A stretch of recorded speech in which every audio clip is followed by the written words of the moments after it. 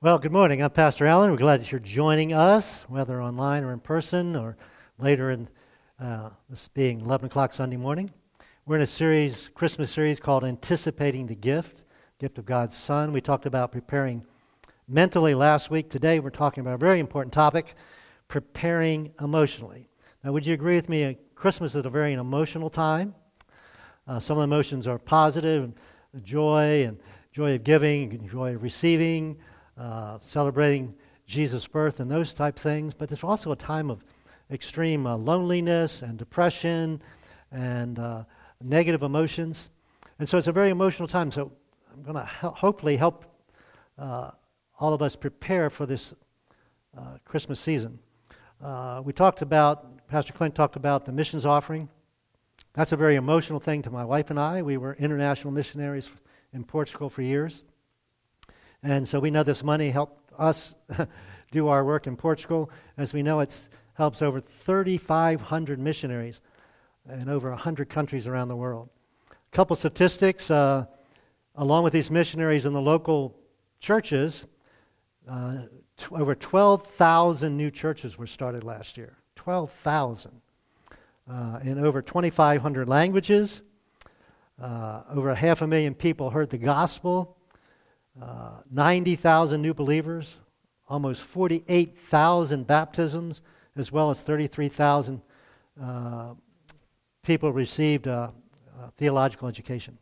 So that's just part of what? Just statistics, but we're talking about people, changing the lives of people.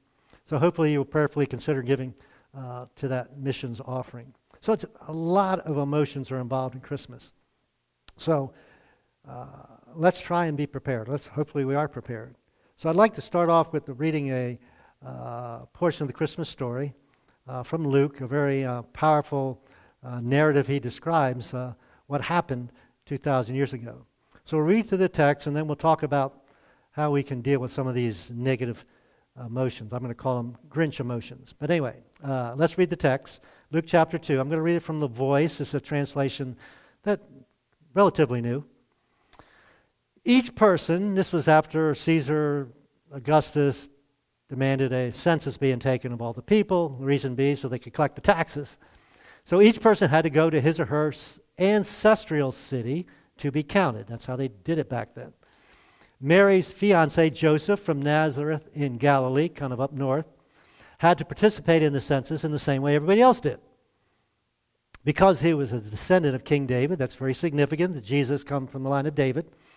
His ancestral city was Bethlehem down near Jerusalem. That was David's birthplace.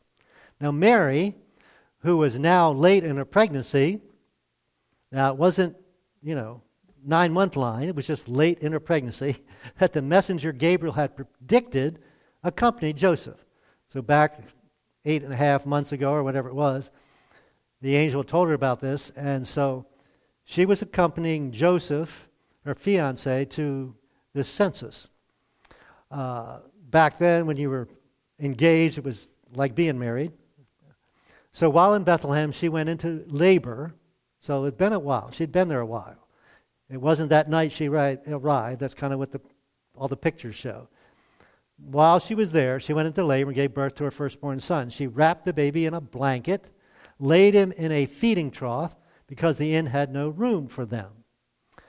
Now, what we want to focus on is really the shepherds. So nearby in the fields outside of Bethlehem, a group of shepherds were guarding their flocks from predators in the darkness of night. We talked about last night when you don't have street lights. Most of us have street lights around.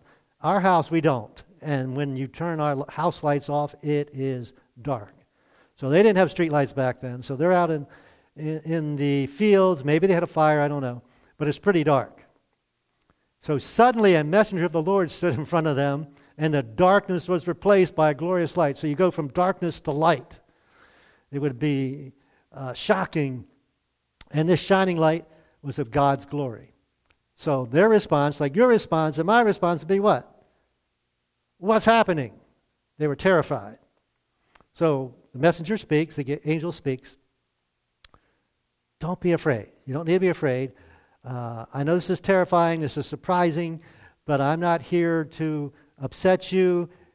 you need to relax because they've got an important message to tell you. And if you're frightened, you're not going to be listening.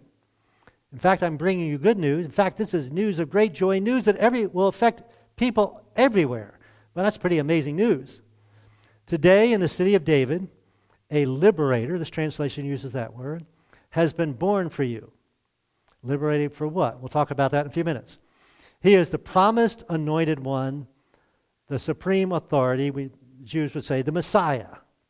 This is the promised Messiah. Now, you will know you have found him when you see a baby wrapped in blanket laying in a feeding trough. You don't see that every day. So at that moment, the first heavenly messenger was joined by thousands of other messengers. So originally, there was just the one angel. I don't think that God wanted to overwhelm the shepherds. So one angel, and now we got thousands of angels. At that moment, the first heavenly messenger was joined by thousands of other messengers, a vast heavenly choir. They praised God, worshiped God. That's what we've been doing so far in our service this morning. So the heavenly choir joins in and says this, to the highest heights of the universe, glory to God. It's all about giving glory to God. And on earth, peace among all people who bring pleasure to God.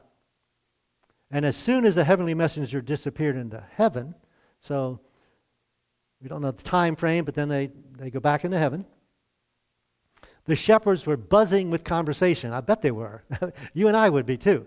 Wow, what an amazing sight.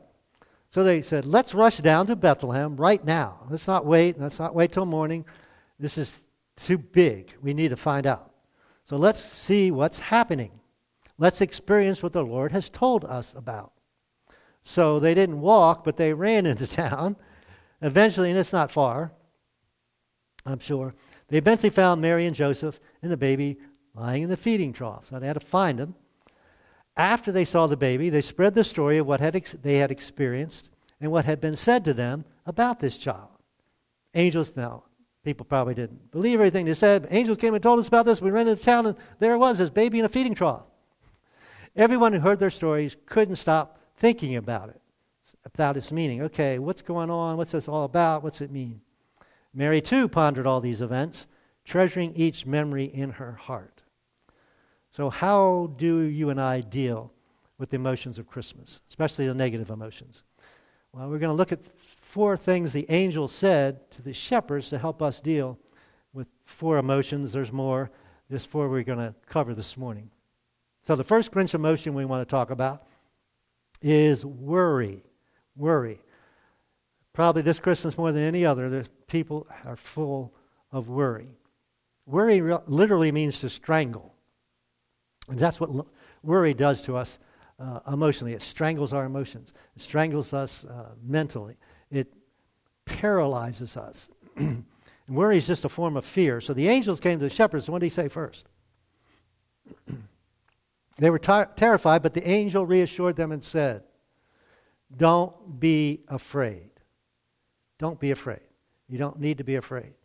In fact, Scripture records approximately 365 times, don't be afraid or fear not.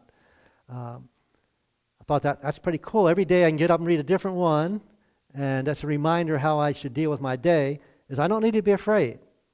I don't need to be worrying about this and worrying about that. And literally, worry is a choice.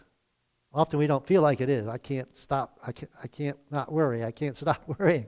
No, it's a choice. I can either be afraid of whatever it is, or I can say, okay, God's telling me not to fear. Why? Because He is bigger than whatever it is you and I are worried about.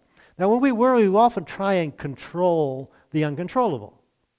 For example, your kids go out and play. You may worry, they're going to get hurt. Well, does your worrying about them keep them from getting hurt? No, they still fall and skin their knees or whatever.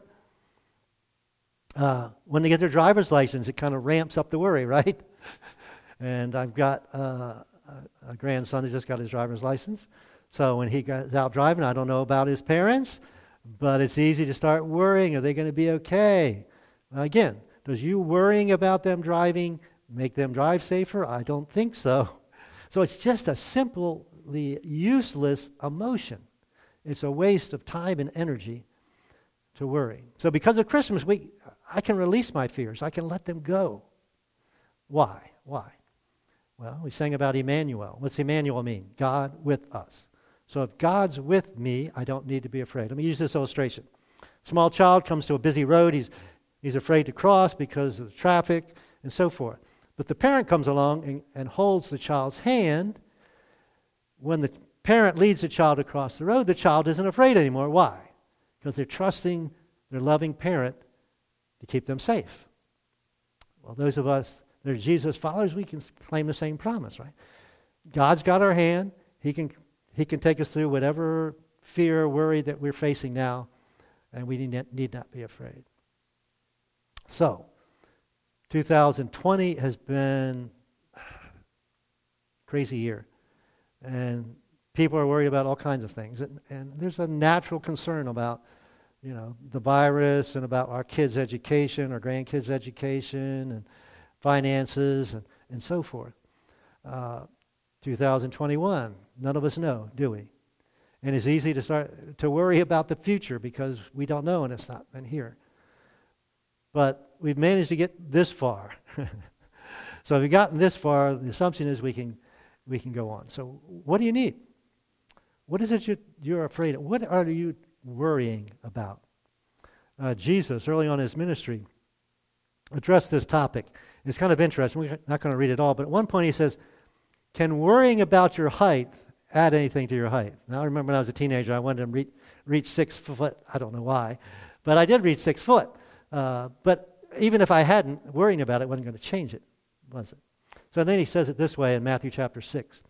So don't consume yourself with questions like, what am I going to eat? What am I going to drink?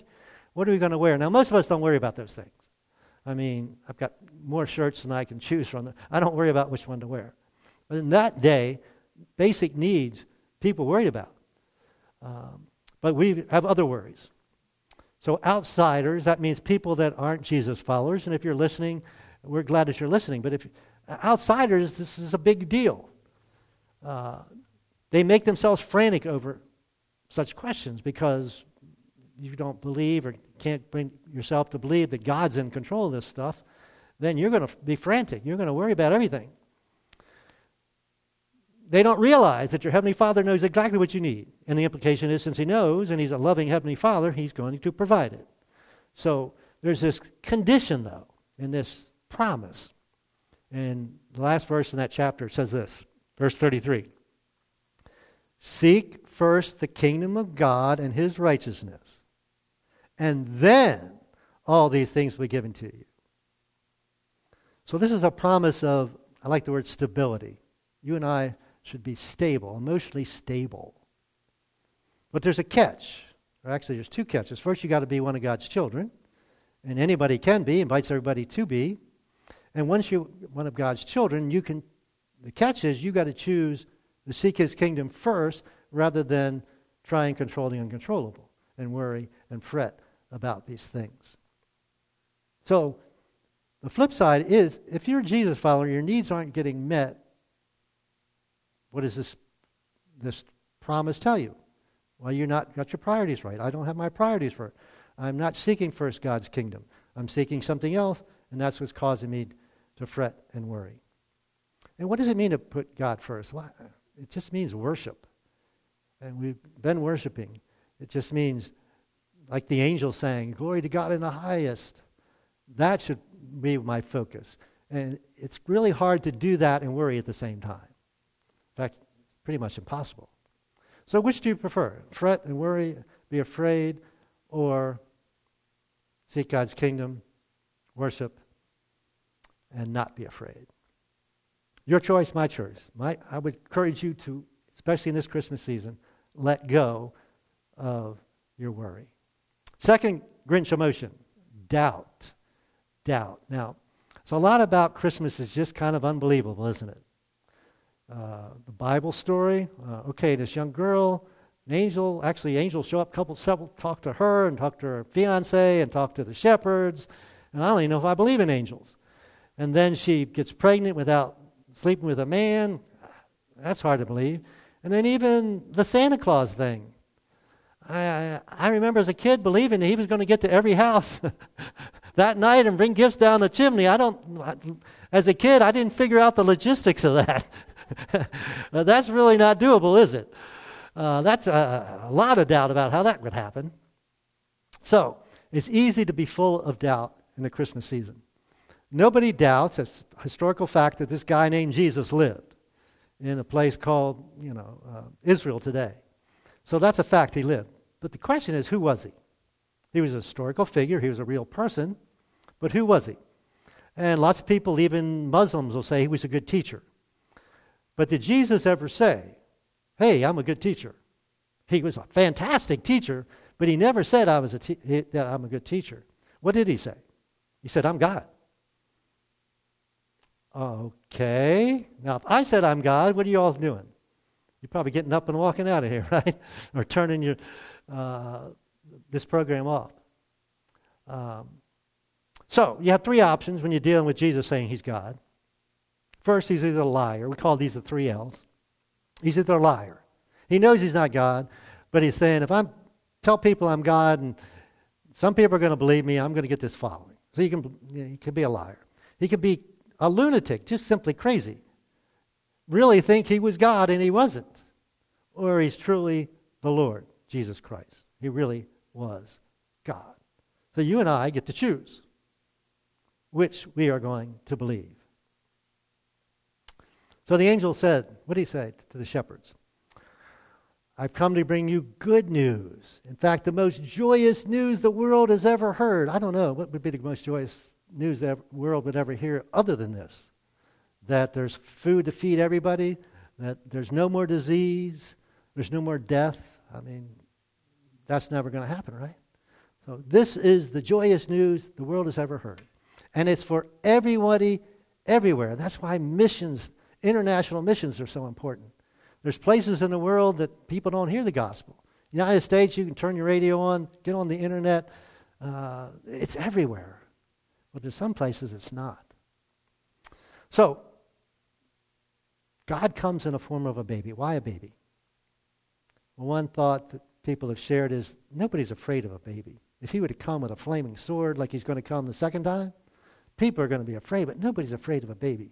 And for single guys, little tip for you here. Find somebody with a baby to hang out with. They're girl magnets, right? Yeah, so hang out with people that, niece, nephew, friends, baby, whatever. On the other hand, why was he a man? Well, the scripture makes it clear he had to come as one of us, to understand what it means to be one of us, to be a man, a mankind, a human being, deal with the temptations and the struggles and so forth, what it means to be a man. So because of Christmas, I can renew my faith. I say, yeah, I used to believe that, but I kind of had some doubts, but no. Now I am renewing my faith, or I'm beginning my faith journey. Yes, I believe. See, most people believe there's a God. The problem is most people don't believe God really cares about them and really loves them and truly knows them personally and loves them enough to take care of them. First, the most important thing, our relationship with God, and then secondly, whatever our needs here on earth. So what is the good news? I'm going to read something Paul wrote. He describes it this way. You see, in the good news, what? God's restorative justice is revealed. What does that mean? Okay, so all of us have messed up. The Bible calls that sin. That has separated us from God because God is perfect. Can't hang out with us mere mortals that are imperfect. So, the wages of sin, or the cost of sin, is death. That's why we're all going to have to die. Physically, anyway. For justice to be fulfilled, something has to die. So if for me not to die, someone else has to die for me. So justice can be fulfilled or restored. And so Jesus came to earth. He lived a perfect life, which means he didn't need to die, didn't deserve to die. So when he died, he could die in somebody else's place. He could pay somebody else's way. In fact, he paid everybody else's way, your way and my way, to restore a relationship with God. And we will see it begins with and ends with faith. Now, I've just told you how, what to do, but it's up to you and I to believe it. By faith, the just will obtain life, because it's called being born again or eternal life. Yeah, these bodies are going to die, but I'm going to spend eternity with God because of Jesus. Now, a lot of people believe that God's kind of up there looking down, trying to angry at us for messing up and wanting to zap us. And that's why bad things are happening to me, because God's angry with me. Something that's been said a lot, not by me, just by me, by many people. God's never going to love you any more than He does right now. Doesn't matter what else you do in your life. He's not going to ever love you any less than He does right now, no matter what you and I do that we shouldn't do in the rest of our lives. And I think parents can understand that. Those of you that are parents, do you love, at some points in your life, do you love your kids more or less than you did at other times? You might not like them as much. You might not approve of some of the stuff. But your love for them never changes. So if we can do that as physical human being, certainly God can do that. So, God loves you. He's never going to love you anymore. He sent His Son, Jesus Christ, to die for you. He just wants you to accept that gift, join His family, have an eternal relationship with Him. So let's go of your unbelief. Another emotion, Grinch emotion that we deal with is guilt, shame. Let me ask you, do you feel worthy of God's presence? I don't. I haven't done anything to deserve it. But I had enough faith to believe it, and I trust it, and now I have this relationship with God. But it's easy for us to feel guilty about stuff we've done in the past. It's easy for us to feel guilty about stuff we haven't done, stuff we've said that we shouldn't have said, stuff we've even thought. So what's the angel say to the shepherds that can help us deal with our guilt? He said, today in the city of David, a liberator has been born for you. He is the promised anointed one, the supreme authority. We would call it the Messiah, the Savior, the rescuer. All right, so we're all slave to sin and death. Jesus Christ comes to liberate us, to save us, to rescue us. Why do we need it? Well, I just explained that to you. Because our sin separates us from God. And heaven, where God dwells and where believers will dwell one day, is a perfect place. I've never met a perfect person. So consequently, none of us have got a chance of getting into heaven.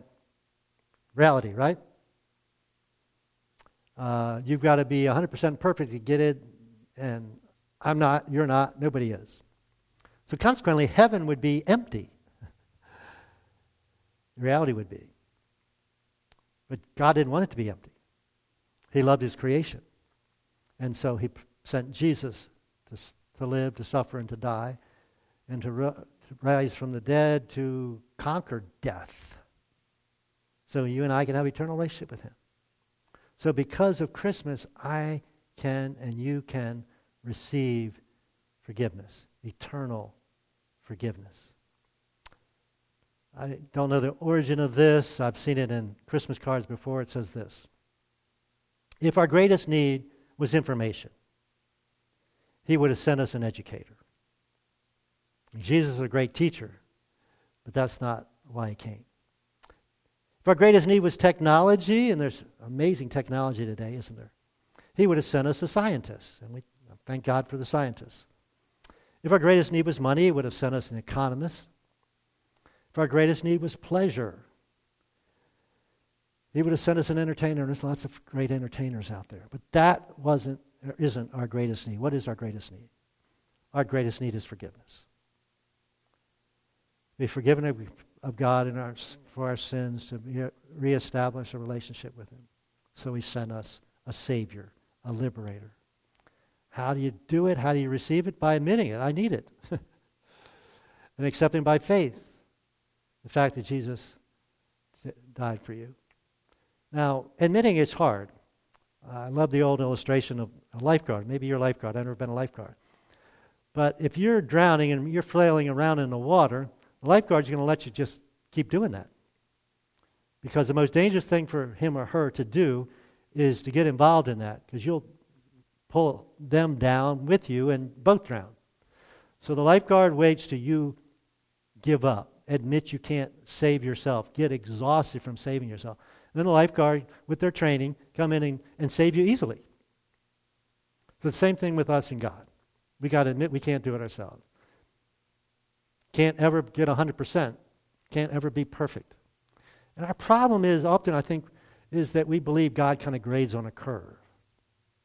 Well, God doesn't grade on a curve. Heaven's a perfect place. Like one grandson says he's got 100 and some percent and we got some teachers I know in our congregation. How do you get 100 and some percent? Well, extra credit or something. But anyway, in one of his classes he got over 100%. All we need is 100% to get in heaven, but none of us can get there on our own. So Paul again in Romans says it this way: we are made right with God. We are restored to that relationship by placing our faith in Jesus Christ, not in ourselves or anything we can do. And this is true for everyone. So the neat thing is we all get there the same way. And I don't have any special way to get there, or you don't have any special way to get there. It's all the same. True for everyone who believes, no matter who we are, doesn't matter where we live in this world, what color skin we have, what language we speak. That's why missions are so important. It also doesn't matter what you've done. There's no caveat. Well, you've done something that makes you, excludes you. Or nothing that you're ever going to do will exclude you. Our problem is we compare. We can always find people, I'm better than this person, I'm better than this person. You know, I think I deserve to go to heaven. Well, heaven doesn't work that way. You've got to be perfect to get in. Or somebody's got to pay for you to be perfect to get in. And that's what Jesus has done if you accept the gift. So before we get to the fourth Grinch emotion, we're going to watch The Grinch.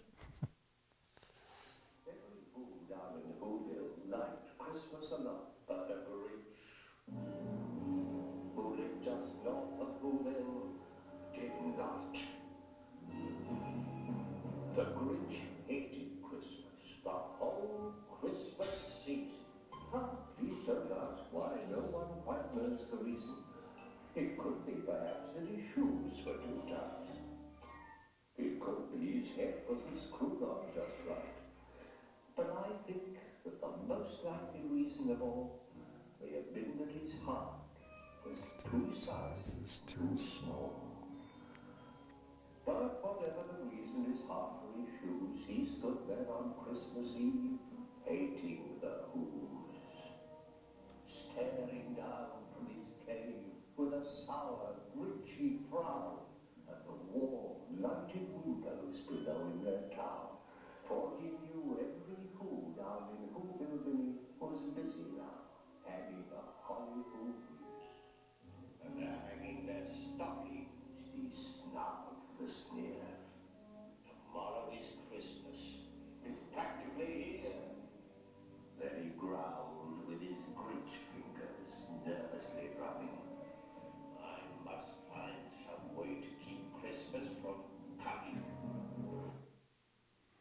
Okay, so what's the Grinch's problem? He looked down in Whoville, he saw everybody was happy, and he wasn't happy. He resented their happiness, didn't he? So I want to talk to you a little bit about resentment. I think probably this year than any other year, this is going to be an issue for people, an emotional issue. It may be resent just an inanimate thing like COVID, government response or not response, the drug companies, they haven't figured this out yet, doctors, nurses, I don't know who you resent. Resent the fact that you have less money, resent the fact that there's less stuff out there to buy. I don't know. It's just so easy for us to be resentful this year. And of course, dealing with family, or friends, or ex-friends, or ex-family, there's often a lot of resentment. The way they treated you or not treated you. Someone has said this: there's a sap in every family tree. You may have one, and probably all have one in our family tree. And it's easy just to be resentful. Why isn't that person nicer? Why doesn't that person treat me that way? Et cetera, et cetera. So probably all of us have some unresolved issues in some relationship. And one way I think you can identify resentment is if you if you're a Jesus follower. If you're not, we're glad that you're listening, and hope you can learn a lot from today's teaching. But if you kind of lost your spark, and it's kind of easy to do with all the restrictions now, if you kind of lost your spiritual spark, check and see if you might not have some resentment, even resentment against God. God, why are you letting this happen? Why are you letting this happen to the church? Scripture says, and we've quoted it often, you can't be right with God if you're not right with your brothers and sisters, people around you. So resentment is a huge problem. So what did the heavenly choir say to the shepherds? Well, they're actually worshiping God. They said, to the highest heaven, heights of the universe, glory to God, and on earth, peace among all people who bring pleasure to God. So because of Christmas, we can rebuild relationships. We can have peace. So just encourage you to take the first step, whatever that might be.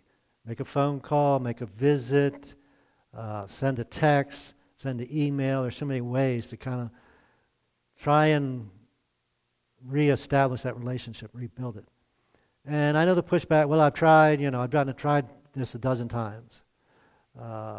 We have a situation in our family we tried many times, and finally, several months ago, there's a breakthrough. So, if it doesn't work this time, you haven't lost anything. And then maybe next time it will. So the Scripture says, as much as it depends on you or me, live at peace with everyone. So is there somebody you're not at peace with? I encourage you to take that first step in trying to rebuild that relationship. Later in Romans, Paul says this. I think it's a good word for us. Such things were written in the Scripture long ago to teach us. Teach us what? To give us hope and encouragement. So, hope and encouragement at rebuilding these relationships. As we wait patiently for God's promise to be fulfilled. So you do your part, and then wait patiently for God to do His part. Happy relationships are a result of what? May God, next verse, who gives the patience and encouragement, so that's the source, God will give it to us, help us live in complete harmony with each other. Live in complete, total, 100% harmony with each other, as is fitting for followers of Jesus Christ. So, are you emotionally ready for Christmas?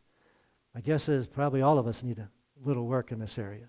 It's interesting, at Christmas time, if you look under the tree and there's no gifts for you, it's kind of not much joy, is there? No gift, no joy.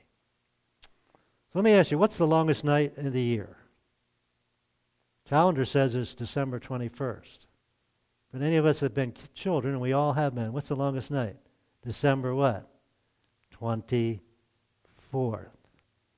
As a kid, my sister's here. A kid, only day of the year I remember getting up before the sun came up was December 25th. So, are you anticipating? Are you encouraged? Are you excited about this Christmas season? So I'm going to give you a take home, something to think about. Doesn't have to be one of these four. It could be some other negative emotion. What Grinch emotion do you most struggle with? Maybe envy. I thought of envy. Can't talk about them all this morning. Whatever it is, figure out what it is, and then do this. Release it. Let it go. Give it to God. And sometimes we take it back, and you may have to give it to God again.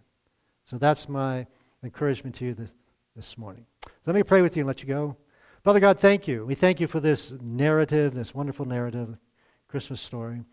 Thank you for the account of the shepherds, the message of the angel to the shepherds as words of encouragement to us. And God, this is an emotionally difficult time.